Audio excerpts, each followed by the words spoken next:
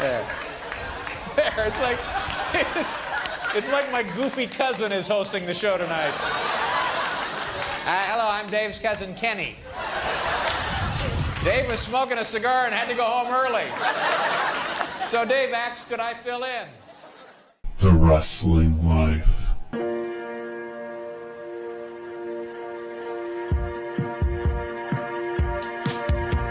Hey everybody, it is The Wrestling Life. It's episode 293. It is Elimination Chamber 2022 week. I'm Ethan. I'm Liam. Liam, we really have so much to talk about this week. We really keep breaking our own record for just how much we have to talk about. And of course, the so many things we can't talk about on the first and the only wrestling podcast. Yeah, so a few things happened in wrestling this week. Steve Austin might be coming out of retirement for a match with Kevin Owens at WrestleMania. Steve Austin's 57. He hasn't wrestled in 19 years. And there are people that believe it's a done deal. There are people that believe it's just been talked about. I think there are people that are concerned about whether it would be a real match or just a boom stunner 1, 2, 3 kind of thing. Big week for World Wrestling Entertainment. They've also apparently signed Cody Rhodes away from AEW. There's so much to discuss. They have a Blood Money show this weekend in Saudi Arabia. So many things to discuss here. We'll begin with Austin because it's the only guy who retired and stayed retired in the modern era.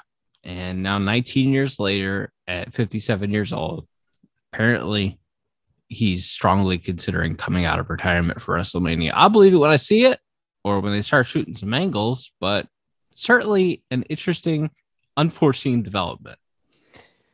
Yeah, it's funny because I hadn't really thought about like what Kevin Owens cutting promos on the state of Texas was supposed to mean, or like why he would be doing that, other than that WrestleMania was going to be in Texas. And then if throw it out, okay, he's going to do something with Austin, you go, okay, they're going to have him do his talk show and Austin's going to be the guest and it'll end with him getting a stunner and Austin doing the beer bash or whatever. Right. That's, that's old hat. That makes sense. That's fine. That'll be a good time. And then, when you hear the words Stone Cold Steve Austin is going to wrestle, and I think I want to say it was Andrew Zarian, said that he has heard that it may also not be a one-off. That suggests Saudi shows to me.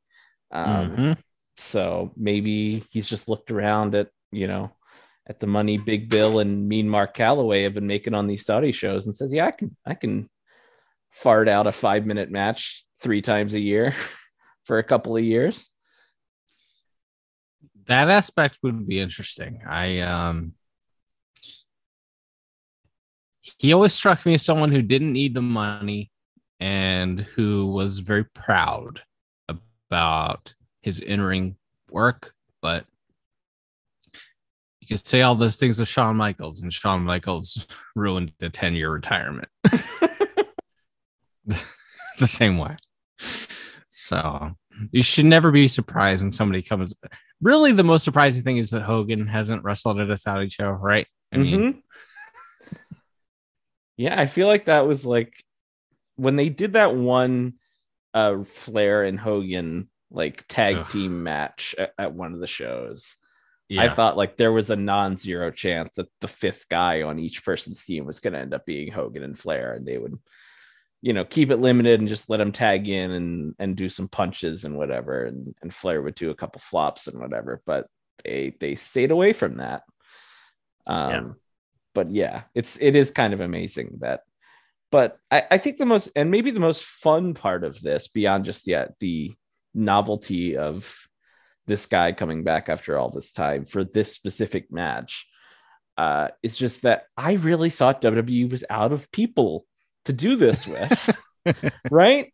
It's like Blaine came back, Angle, Goldberg, Cena's in and out. Like Like, I really thought there's nobody left that they could bring back that would be this big of a deal. But if Austin comes back and wrestles in Texas at WrestleMania, it's going to be a giant freaking deal. Yeah, you would think so. Goldberg's contract is apparently running out after this weekend.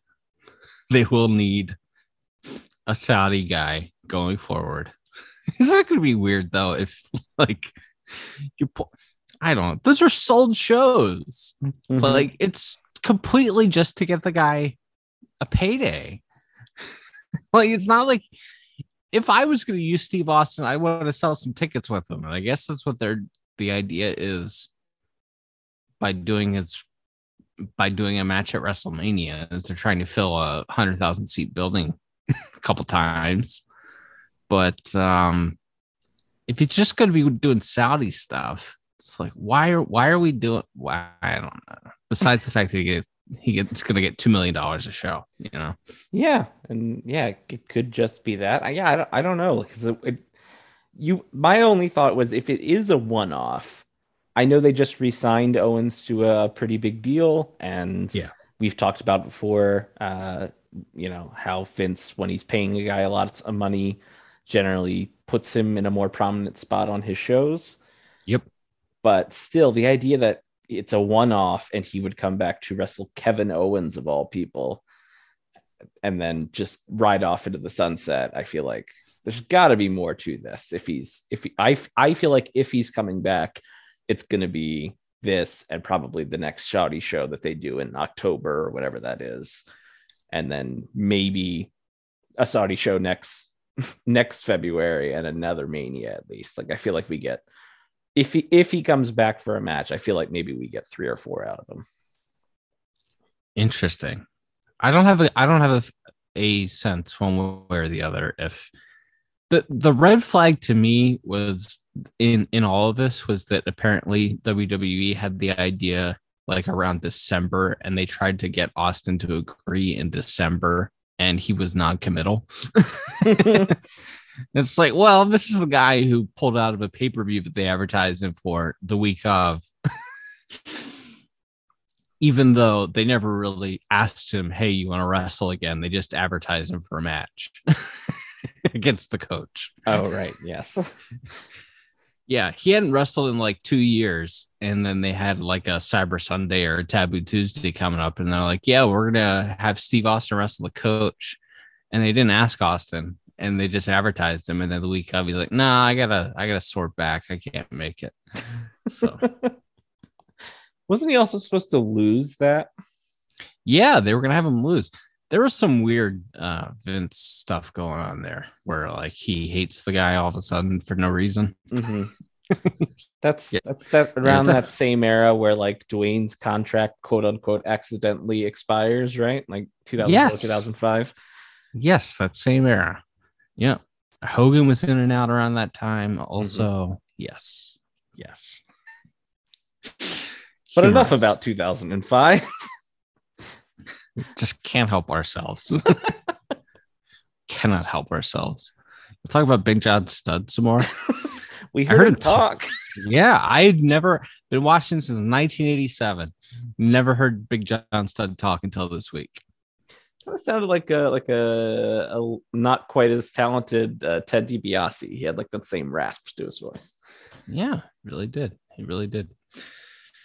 So, one of the founding members of AEW is leaving the company, and there are some very interesting leaks going around about all of this. Cody Rhodes reportedly signed with the World Wrestling Federation. WWE, the World Wrestling Entertainment, has signed Cody Rhodes. Are you surprised by this? Are you surprised by the timing of this? Are you surprised by any of this? What do you think about Cody and Brandy Rhodes leaving AEW? Yeah, I mean, I think everyone's a little surprised. I will say, when this first started, when Sean Ross Sapp at like the beginning of January reported that he was working AEW shows without a contract, and the explanation given was, well, he was going to sign his new deal at the Newark show, but then he had to stay home because he had COVID. I was like, yeah. I was like, well, email and fax machines exist. We have the ability to sign things digitally now. Yes. So the idea that, oh, well, he just wasn't there in person to sign his deal. I was like, well, that's a bit strange. And the explanation also given at the time was, well, this must be something for his reality show. They're getting a second season of it. This will be a storyline for it. And that made as much sense as anything to me. I will say, if you revisit that last promo he cut in an AEW ring, at least for the time being, and he's talking about legacy and how he went and did all of the things that CM Punk claimed he was going to do in the pipe bomb promo, and how he's the one that built this forbidden door that everyone's talking about, and how he leaves for a few weeks and all of a sudden the Young Bucks brought in Red Dragon graduated hip toss class, and all of a sudden I have to watch the Young Bucks beat up on developmental once again or something like that. Just like the content of that promo, which at the time, I don't know if we did a show that week, but I know we talked off the air about just how weird that promo was. And I think we did do a show because I remember discussing this in person with you. Okay. So I remember us just looking at that, and then you look at it now and you go, oh, because this was his swan song. So it seems to me like he knew he was not coming back after that ladder match, and that this was going to be the last time that he was in their ring. So that's fascinating to me. And then, yes, he did. I mean, he did not cut corners in that ladder match. They beat the hell out of each other in that match. He did a lot of great stuff. It's a great match. And he put Sammy over, and then it was kind of radio silence for a few weeks here. And then now in the meantime, we did have that incredibly bizarre Brandy Rhodes, Dan Lambert segment. Yes. Which again would have led you to think, okay, well, clearly we're building to Cody and Brandy against Paige Van Zant and somebody. And again, maybe that was a plan at one point. But at the same time, clearly Cody wasn't signed. And then, yes, depending on where you go, I know Wade Keller's had a lot of details about it this week, maybe on more of like the tabloidy side of things. I don't say that as an insult either, because I live for this hot gossip. This hot goss that we're getting about this is wonderful. I'm a messy bitch who loves drama, and this is beautiful. This has been a beautiful week for me. But yeah, I think that part of it, where he didn't just sign the contract in January when his deal was up, told me that maybe there was something going on here, but I kind of didn't think that deeply about it.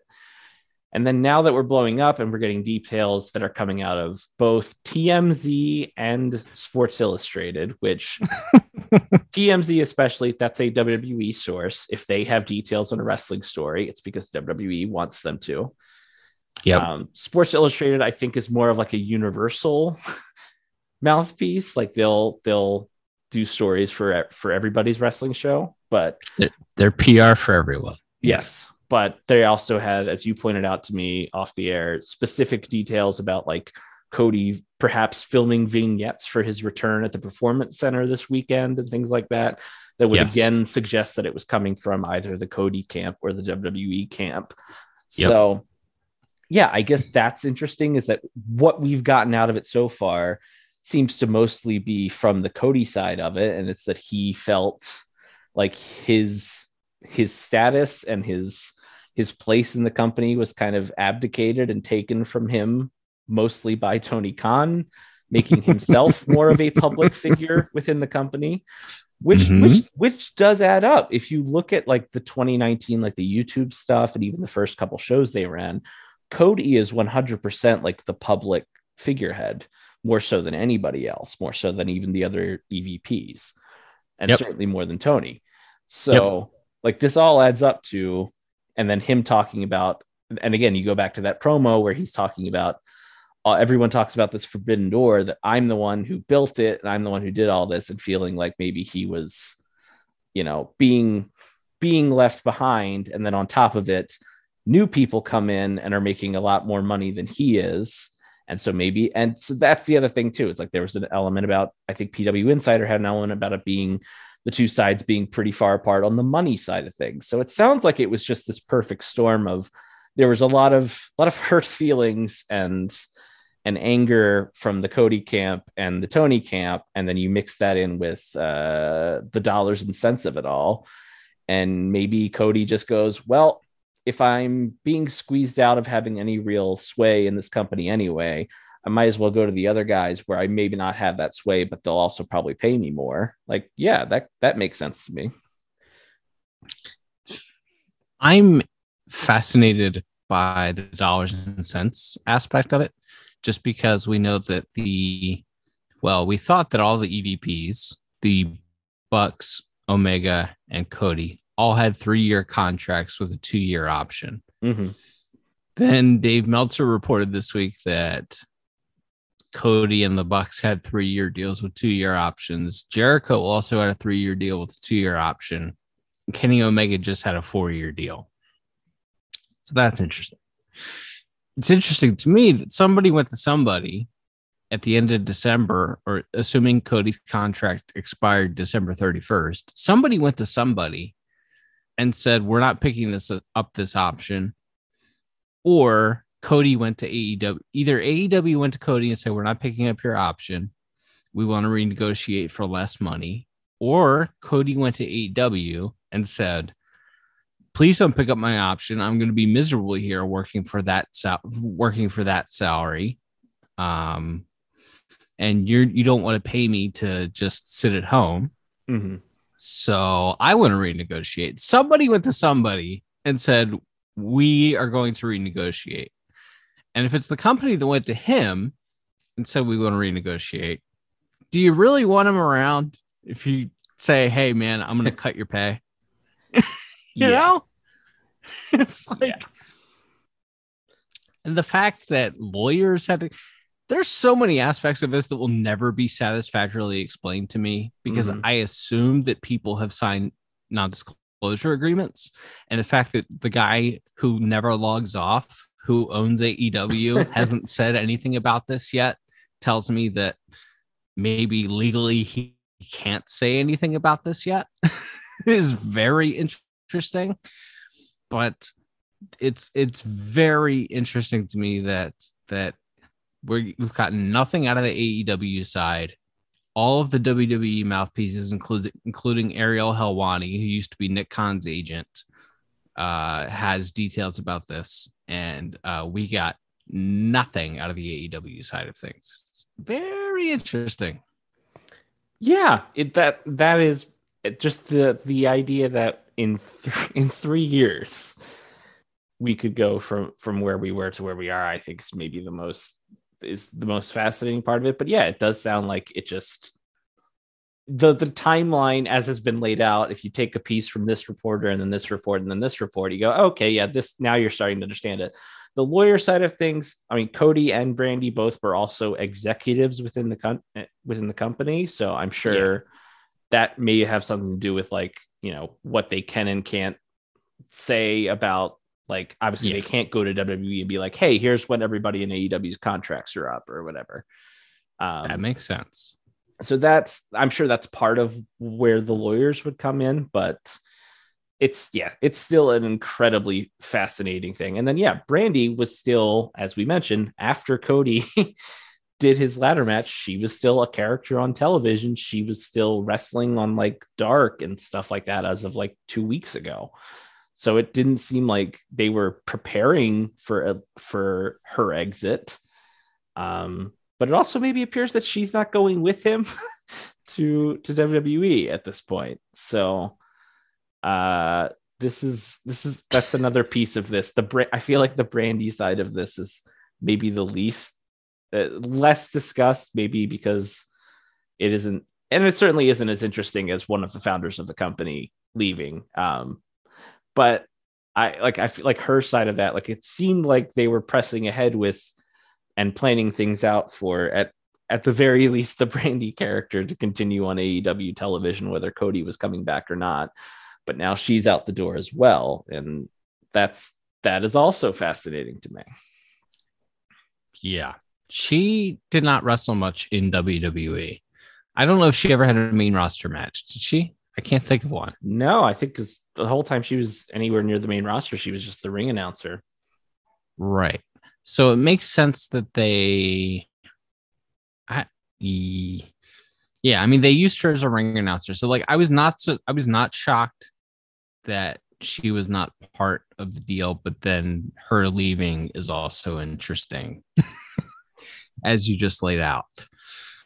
And I think this was part of the Meltzer side of things, said that like she had just negotiated like a new thing with like the American Heart Association that she was spearheading, and so I like, it's not like she wasn't, that she was, it just didn't appear to me that like she was out the door. So I don't know if it's just like when the decision was finally handed down, she's like, well, I can't stick around if my husband works somewhere else, or I don't want to. And they said, yeah, okay. And then there's another part, which I think, I don't know if you mentioned it on the show. I think you mentioned it to me off the air, but there's also like, there was the reality show and the talent show that he's the host on. So there's probably other like TNT contracts that he's going to need to be let out of, or that will be canceled since he is no longer, working on the Turner wrestling show. Yeah, maybe so. Maybe so. If you're Brandy and you want to wrestle, though, like, you must not, either you don't want to wrestle despite saying publicly that you do want to wrestle, or like there's nowhere else to wrestle if you're Brandy Rhodes, right? I mean, Impact, right? Like, she's that gung ho about it. I mean, they're in ring, despite everyone talking about Impact's like great women's division. Nobody watches it. Nobody watches it, and also if you take a look around at like some of the talent there, it's like, yeah, okay, there's definitely some really talented people there, and then there's under that crop, there's also, the Iconics are there. They're talented in different ways. They're not talented at wrestling. Yes. Yeah. So Anywho. Overall, some reason I wasn't surprised when I woke up and read the Cody thing. Mm-hmm. Like, maybe the timing is surprising, but also we knew maybe things were not all peaches and cream over there. And we knew that when this came out in January that he didn't have a contract, that there was something going on between the two sides money wise. And so I was not super shocked by it. I thought that interesting clip from BTE that was going around social media this week, where Nick Jackson was saying that talking about Stockholm syndrome, seemed like maybe that was lifted from a conversation that maybe Cody had with the boys off air about their situation in AEW, and this being when this promotion started, it was by the boys for the boys. I remember someone saying, and now it's the savior of wrestling, the guy who trademarked the Forbidden Door, Tony Khan's promotion. All of this is very understandable to me. Hey, from both sides. Sure. I'm not the biggest Tony Khan fan in the world. What? But if it were my family's money, I'd want, and I put it on 3 months of shows like the first 3 months of Dynamite, I'd want to be in charge too. Yeah. Yeah. No, I mean, there's a point, and I think people always point to, I want to say it was the last show of December 2019, where it ends with like the Dark Order laying out. It was supposed to be Marty Scurll's debut, but then Marty Scurll didn't come in, thank God. And but they still went ahead with the segment that would have been his debut, where the Dark Order lays out like the entire elite, and it was super flat. Everybody hated it. Nobody, perhaps, and I've heard like Brian Alvarez has mentioned this so many times that I feel like Tony Khan must have told him this personally, that like no one was harder on that show than Tony Khan himself. And I feel like there's a point there where you feel like Dynamite was, everybody was booking their own stuff, and then one guy, and then maybe it starts getting filtered. Everybody's stuff starts getting filtered through one person's guy. That doesn't necessarily mean the shows are now these beautiful fluid things all of a sudden, but I do feel like you can tell there's a difference between those first couple of Wild West months where there's like a Cody segment and then a Jericho segment and then a Bucks segment, and it all feels very, very much everybody's doing their own thing. And then afterwards, but yeah, I totally understand that from multiple different people's sides. But yeah, I also think it was interesting, and this is like the only nugget that's come out of the AEW side, was that I want to say Dave and I want to say somebody else, but all said that, like, Cody and the Bucks relationship was as good as it's been in a really long time. Like, I thought that was really interesting that just came out. Like, whatever issues there may have been in the past, they were on really good terms, like the best terms they've been in a really long time over the last 6 months or whatever. So, which to me really just hammered home that this wasn't so much about the fabled EVP infighting of 2020 and 2021, and was more about whatever this Cody Tony thing was. Very, very interesting. Well, we'll see when he pops up. The Sports Illustrated article mentioned both WrestleMania and the Raw after WrestleMania specifically as potential Cody debut dates. And that article had so many details that I have to assume that that's what they're shooting for right now. Yeah, that makes as much sense to me. I think. I feel like if you're doing vignettes, though, you probably want to announce him like 3 weeks before Mania, and then you do the debut at Mania. I don't know.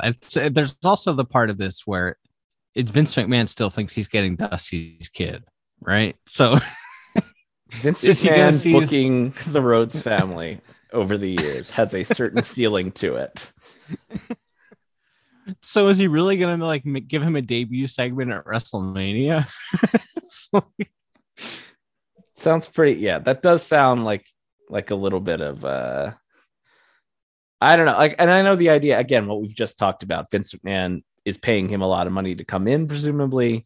So he'll be in a better spot. He's a much bigger star than he was when he left. People, can compare this to like the Drew McIntyre thing, but also, look at what Drew McIntyre's doing right now. He's wrestling Riddick Moss. So I think Cody will come in as a big deal, and then there's going to be that voice in Vince's head that says you can't put their guy over your guys. And Cody's going to be in I just say the most fascinating point may be like 6 months after he is debuted as to where Cody's newfound where his head lies at this point within the World Wrestling Federation. But there's also a thing where he's going to be paying him, $2 million or whatever the number is. And it's like, well, Edge is always a focal point, not the focal point, but a focal point of television when he's around, because he's making so much money. And if Cody's making somewhere in that range, you would think there would be the part of it too, where it's like, I got to use this guy. I'm paying him. Yeah. I mean, and in the immediate, there's not like so many tippy top stars. The shows are so loaded that like a guy who can talk Cody can talk for 20 minutes. He's going to be a guy, I think, at the very least, probably like Kevin Owens, like, probably above like a Sami Zayn. But I think he's going to be a guy that they trust, that they know, like a Miz, that they know can go out there and talk for 20 minutes. And then if you need him to wrestle for 15 minutes in the main event of the show, he's fine for that too. So I think he'll be higher up than he was previously, but I would be almost legitimate. Maybe the biggest shock of all of this to me would be if they actually like gave him a real hard shove as like a tippy top guy in this return. Right. Yeah. All right. Blood Money show this weekend, Saturday at noon. I guess it's better than like Thursday at noon, which is when these things typically happen. But Rey Mysterio's wrestling The Miz at WWE Elimination Chamber. Why not? Straight out of a 2007 SmackDown episode. Ronda Rousey and Naomi are teaming against Charlotte Flair and Sonya Deville. Sonya Deville, gay, wrestling in a country where it's illegal to be gay. Yeah, I mean, this is part of the deal, right? They get to now point to this and go say, we don't have a bad human rights record against gay people. We let one wrestle on this show. Like this is part of the propaganda. Just because WWE no longer is airing like tourism videos for them, that's not the only side of the propaganda. Part of it is because they can point to these big events that they pay a lot of money for to go, hey, let's look at this. Look at like what we're allowing to happen on our soil. That's that gives the illusion of progress, even though there are still literally laws against being gay in that country. There is the first Elimination Chamber match. The winner gets a Raw Women's title shot at WrestleMania. It's Liv Morgan, don't like her chances, versus Rhea Ripley, don't like her chances, versus Doudrop, don't like her chances, versus Nikki ASH, don't like her chances, versus Alexa Bliss, the returning Alexa Bliss, versus Bianca Belair. Certainly, everything that's happened over the last 6 months would lead you to think Bianca Belair is winning this match, but Alexa Bliss is blonde, so we don't know. I feel like in Vince McMahon's head, Alexa Bliss versus Becky Lynch would be like a big time match that he would want to do on a big show. So it would not shock me if Alexa Bliss won this, but I would also like to think that like Becky would have enough pull to be like, hey, we gotta pay off this story that we started 8 months ago. Mm-hmm. Otherwise, Bianca is, I mean, I still don't think it's going to have a particularly large impact if Bianca just beats Becky at WrestleMania. Like, I think the damage has kind of been done. But I think if you don't have her be the one to beat Becky, that's like, she should quit. Like, that's like, you got, like, she still has to be the one, unless you have categorically decided that you just aren't going to treat her like a top star ever again. If you've decided that, what the hell is wrong with you? Your brain is soup, old man. The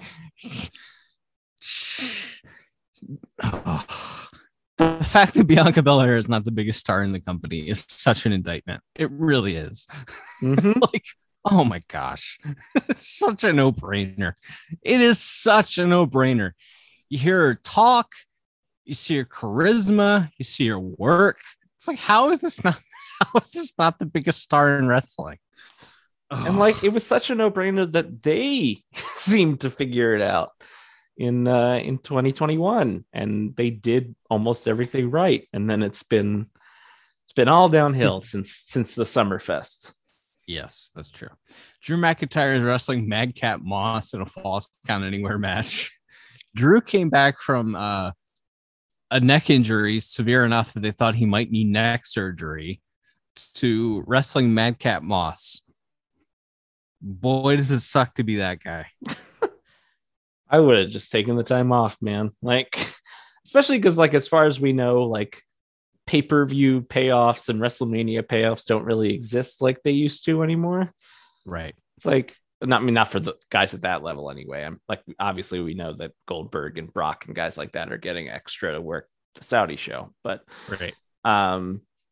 So it's like, if I were him, I saw I can't miss Mania because I've got to work. It's like, if you're winning the world title in the main event, I can understand why you maybe would try to fight through the pain to get back.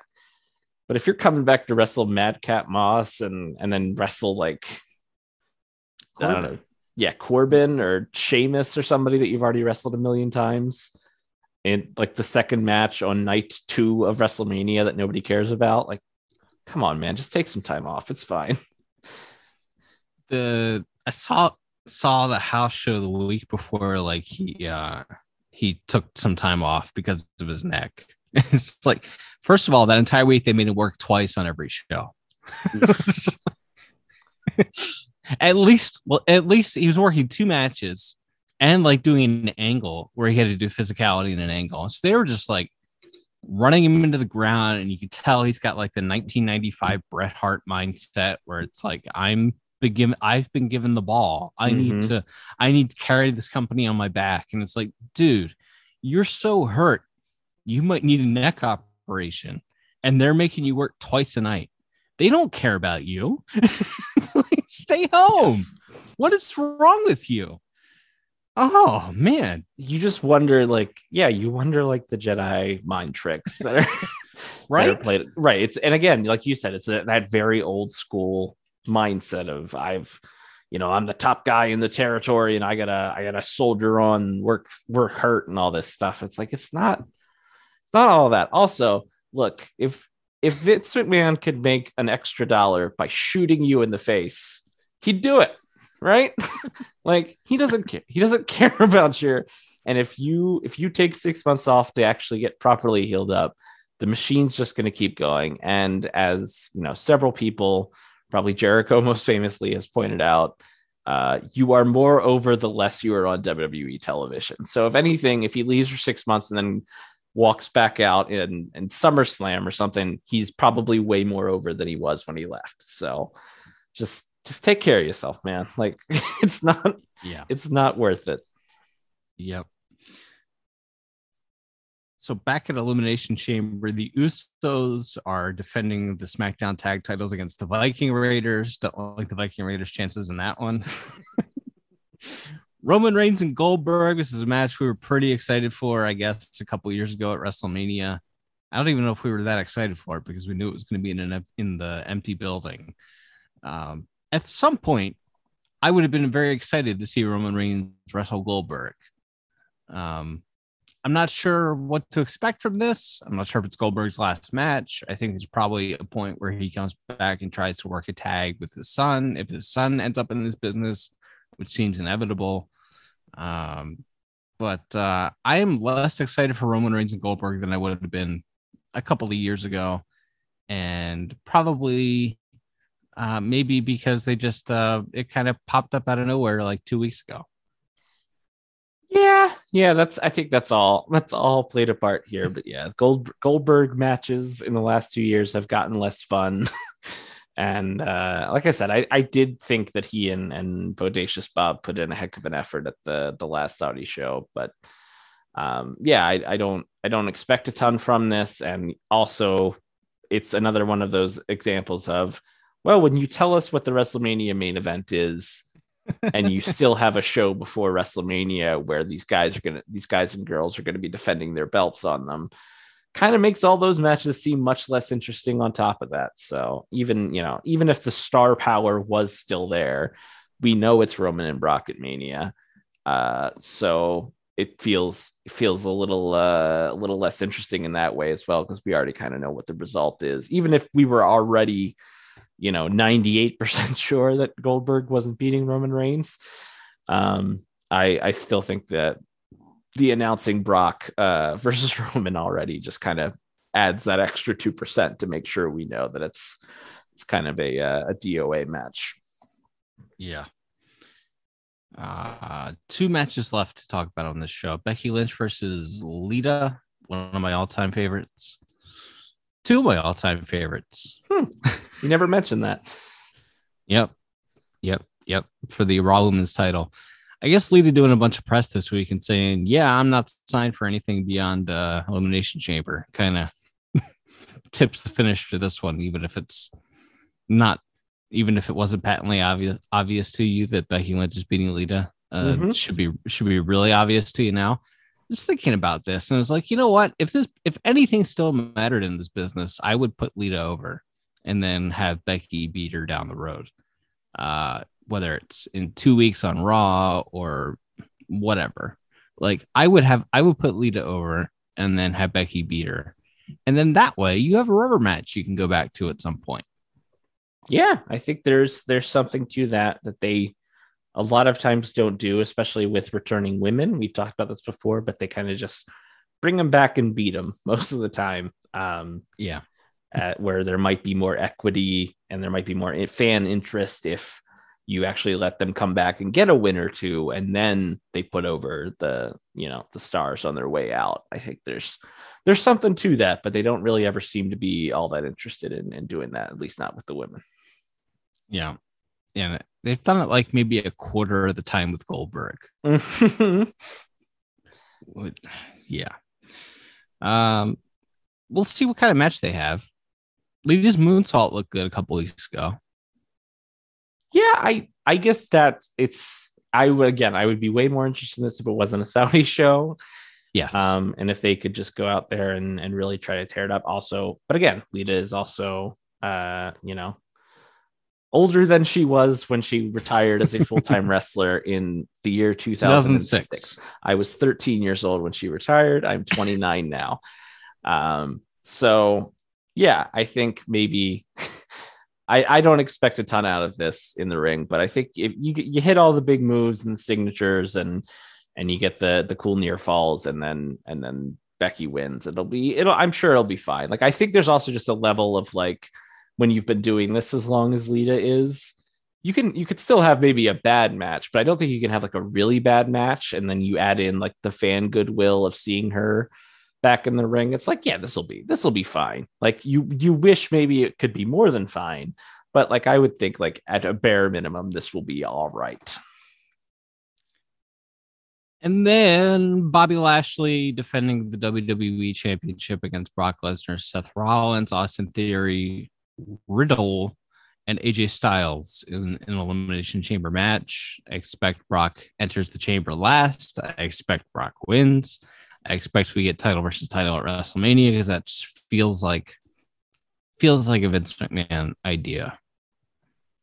Yeah, that might be the only bit of intrigue left on this show, is Brock versus Roman going to be title for title or not. So yeah, and we've talked about it 100 times, but if let's say Lashley retains or Rollins wins or whatever, so if somebody besides Brock wins, who could possibly care about whatever Raw title match you put on there? I mean, again, you got 2 nights, you can fill it up with they can open one of the shows or something if you want, but just who could possibly care about like Lashley versus Rollins or something like that? Who could care?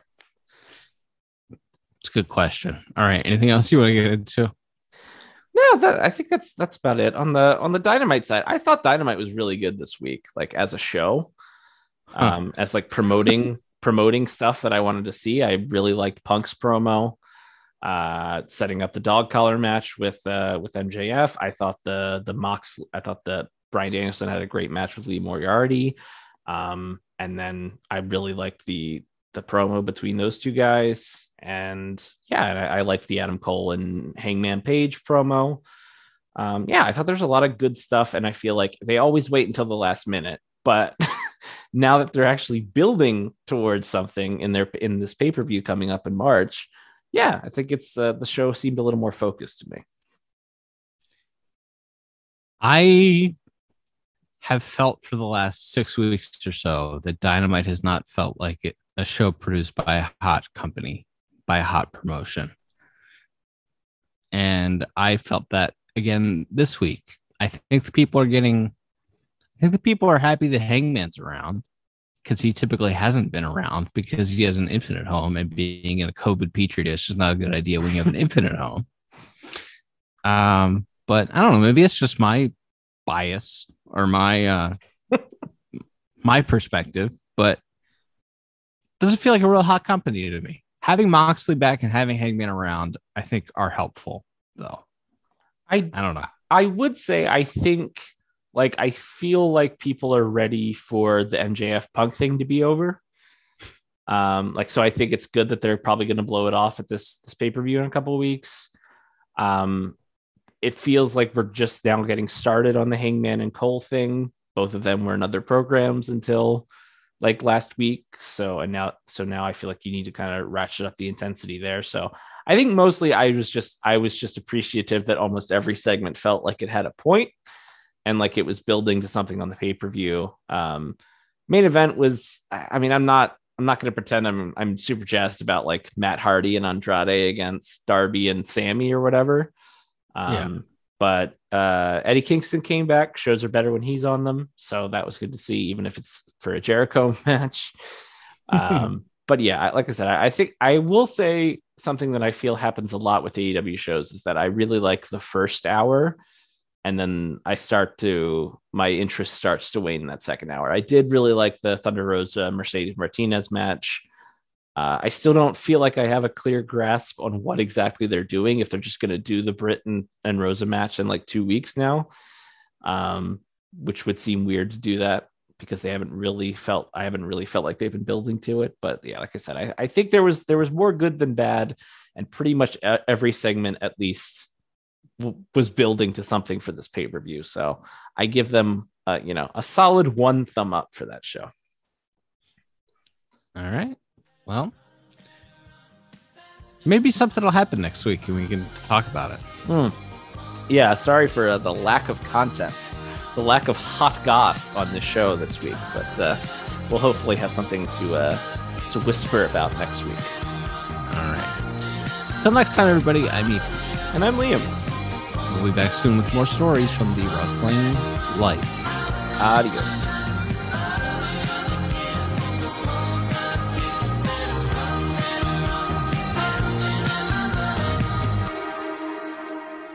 Thanks for listening. Don't forget to leave us a 5-star review on Apple Podcasts. Now, here are this week's bonus features.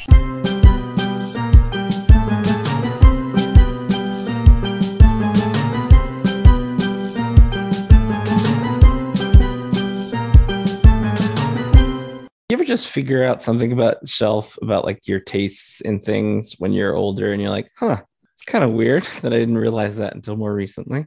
Specifically, what? Like musicals for me, I think. Interesting. A fan? I think so, yeah. I watched Tick Tick Boom, which was the Andrew Garfield Netflix one that everyone else watched like 3 months ago. All right. It's about the guy who wrote Rent. Okay. But it's a dramatization of the show he did before Rent, which itself was him telling like a biographical story of him trying to get this other show off the ground. Like it's a little heady, but the song's really good and he's really good. And I was like, I think I just like musicals. I think that's what I like. This specific one is like a story of a guy. It's also like it's a story of a guy who's 29 and is worried about turning 30 and feels like, the time to do like fun artistic things is dying, and like feels himself being pulled towards like, needing to get a job, and, his friends and his girlfriend kind of all moving on without him while he's still trying to cling on to this like artistic youth of his. So like there's probably like some introspection to be had there, but yeah, anyway, I like musicals now. Well, congratulations on that. Yeah, so not much going on wrestling, huh? Quiet. It's a quiet week here at what's the Prairie Home Companion guys thing? I don't remember. I Lake, don't know. Lake something. I can't remember. Lake Wobegon? Yes, there it is. It's been a quiet week here. Lake Wobegon. See, I never listened to it. I only know of it. So doesn't it turn out that he like was like molesting somebody? He definitely got like fired, or the show got canceled because he was going to be fired, right? Or something. Right. That definitely happened a couple years ago. I can't remember the specifics of it. Yeah, there's definitely. It was. I believe it was not full blown like. It was something with like a young intern that worked on the show, and he was like hugged her inappropriately or something. I don't know. Ugh. It was bad, but anyway, that's not what you call. All right. I would just like to know which celebrity men are not creeps. So far, I think we're pretty sure Paul Rudd isn't. Yes, that would be a. Did you see the thing, the Horatio Sands thing? I saw something a long time ago. By a long time ago, I mean probably 18 months ago. I think this was like more developments of the same thing, but I think it was in the Daily Beast today about him like having, and this is like I guess as long as like the internet existed, this has been like an option that people have tried to exploit. But Sure. like, there's just it's this like teenage girl who ran like an SNL fan site. Yeah. That he and possibly other members of SNL reached out to her. A very prominent one that's still on television today. Correct. Who had no comment to the Daily Beast story. So the story, the key, I remember all that stuff about the story, and then he ran into her like a couple of years ago somehow, right? And it was like, he was like, hey, if you want to Me Too me, I probably deserve it, but please don't, or something like that. Yes, that was, I think that's part of the, I think she has like a text message or a DM or something from him with that in it. So I see. Yeah. Well, I'll definitely be reading that later. Yeah. I think his lawyers have like also claimed that like she tried to blackmail him before she went public with it. So I guess which isn't necessarily, it's never a great defense. It's a little bit of like oh, you're cheating on me. Well, why were you reading my phone? Like it's like you don't look like a good guy to be like, well, yes, but isn't the real crime here the blackmail? No. No, Horatio. No, that's the least of the crime. Yes. I try to keep on keeping on.